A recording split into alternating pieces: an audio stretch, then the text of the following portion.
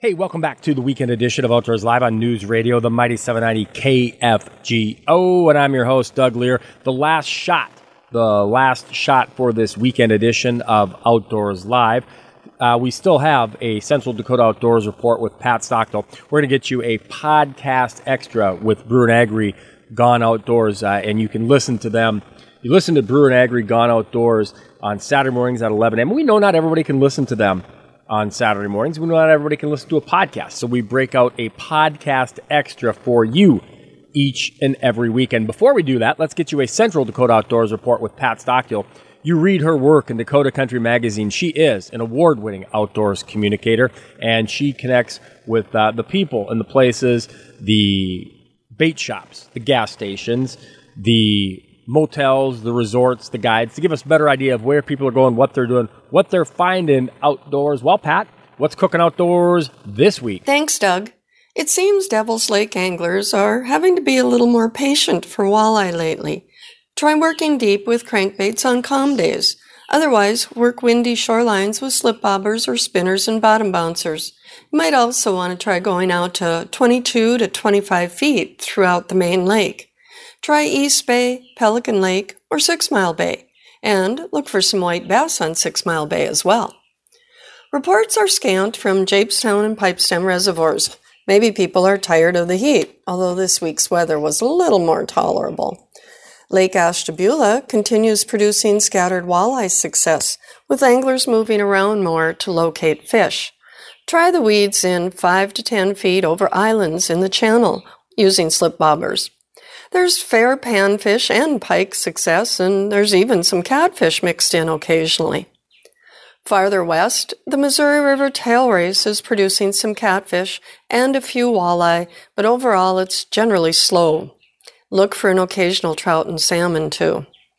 Up on Lake Sakakawea, the east end is producing walleye, and the better success is around Beaver Bay on the south side, or work around Indian Hills along the north shore. Anglers working the far east end could try the Riverdale Bluffs along the south side or Stanky or Douglas Bays on the north side. Try about 25 to 35 feet with Lindy rigs or spinners and bottom bouncers and night crawlers. More anglers are also working crankbaits, but it's a bit trickier to release fish. And remember, when fishing in depths of 25 feet and deeper, fish typically don't survive if they're released when they come from water that deep. Salmon anglers on the east end of Lake Sakakawea are definitely enjoying nice success this summer. They're finding an ongoing bite in 65 to 85 feet over deeper water. Work the thermocline, though. Generally, that's going to be about where they're at, depending on doesn't make any difference on the depth, the bottom depth. Just try to find that thermocline. Try white-on-white flashers and squids or whole herring. Overall, salmon success has been better than in recent years, and there's still several fish in the 10-pound range showing up. Perhaps it spells good news for the fall salmon bite from shore. With hunting season fast approaching, don't forget to make sure that four-legged hunting companion is in good condition. It's time to give them some training and conditioning workouts, but please do it when it's cool and be sure to give them plenty of water. Appreciate that report. That is Pat Stockdale, and she is an award-winning outdoors communicator. Again, read her work in Dakota Country Magazine and various other publications across the Midwest. Right now, it's time to get you that podcast extra from Scotty Brewer and Kyle Agri. You hear Brewer and Agri Gone Outdoors at 11 o'clock on Saturday morning. Not everybody can listen then, and not everybody can check out their podcast. So here is a podcast extra from Scotty Brewer and Kyle Agri. And we're going to chat with our buddy Jeb Williams, North Dakota Game and Fish Wildlife Division Chief. How you doing, Jeb? I'm doing great. Thanks again for the opportunity to visit. Yeah, we love chatting with you. You always have. I mean, if we're talking anything wildlife in North Dakota, I don't know too many guys that have more information about what's going on out there than you. You know, every state has their own way of issuing deer tags, firearm deer licenses. North Dakota, you guys took applications here earlier in the summer. You issued a bunch of tags, and then you take applications again. Where are we at with that? Are all the firearm deer tags all used up now, or are they all in people's hands? No, not yet. We still have some remaining antlerless licenses available in a variety of different units, and of course that number is changing fast as they are on a first come first serve situation right now. And so, it's one of those things that if people don't have a deer tag yet and they want to participate in the deer gun season, we do have several units in the western part of the state that still have licenses remaining, and so I just encourage anybody to jump on our website and check and see what's available. Like I said, it's it's a running tally, and so it's moving constantly now as far as what's available and what's not. And then what we'll do is, this has been something we've been doing the last couple of years, is we give people a few weeks and the opportunity for those individuals that don't have, like I said earlier, that don't have a deer license already. And then after that, what we end up doing then is end up declaring a concurrent season. And those individuals that already have a license can purchase another license. They can purchase multiple licenses. And then those licenses are actually good for the archery season, of course, with your legal weapons, and then deer rifle season as well as muzzleloader season. So as long as somebody's using the appropriate firearm or archery equipment in those seasons, they're able to do that. So those tags get really popular with a number of folks, and it just helps with controlling deer numbers in some areas and increasing opportunity for those individuals that really like to be out deer hunting as well.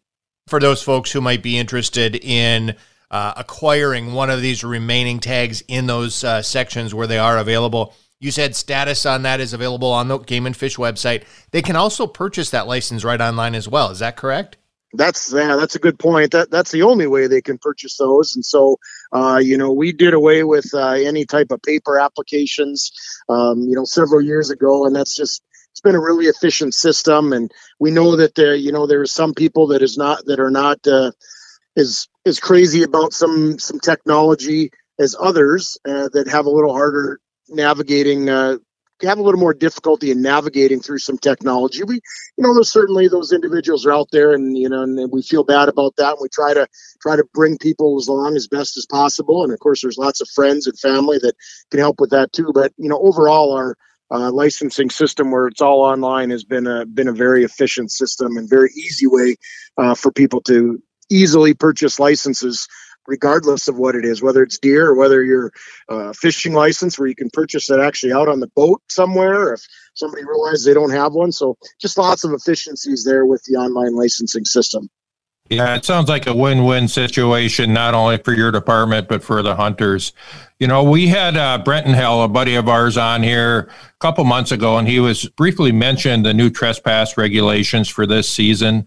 Why don't you touch on them just a little bit so that our hunters know what the changes are when they get out there in the field?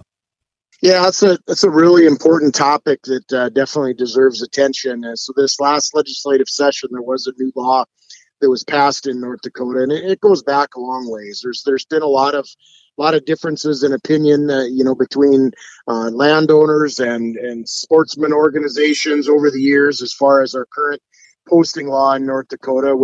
So prior to this legislative session, if somebody did not have their property physically posted with signs saying, no hunting or no trespassing, somebody could legally enter in on somebody's property and actually hunt that. And that's different for a lot of people in other states where they don't have that.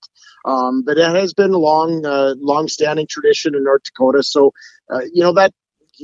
that change is hard for a lot of people to accept. And so there was a bit of a compromise that was reached this last session, which introduced electronic posting in North Dakota. And it's the first of its kind. And so there's going to be some hiccups. There's no doubt about that, but it's a really, really innovative system to where landowners can sign up electronically and post their property. And that deadline is passed. July 15th was the deadline for that.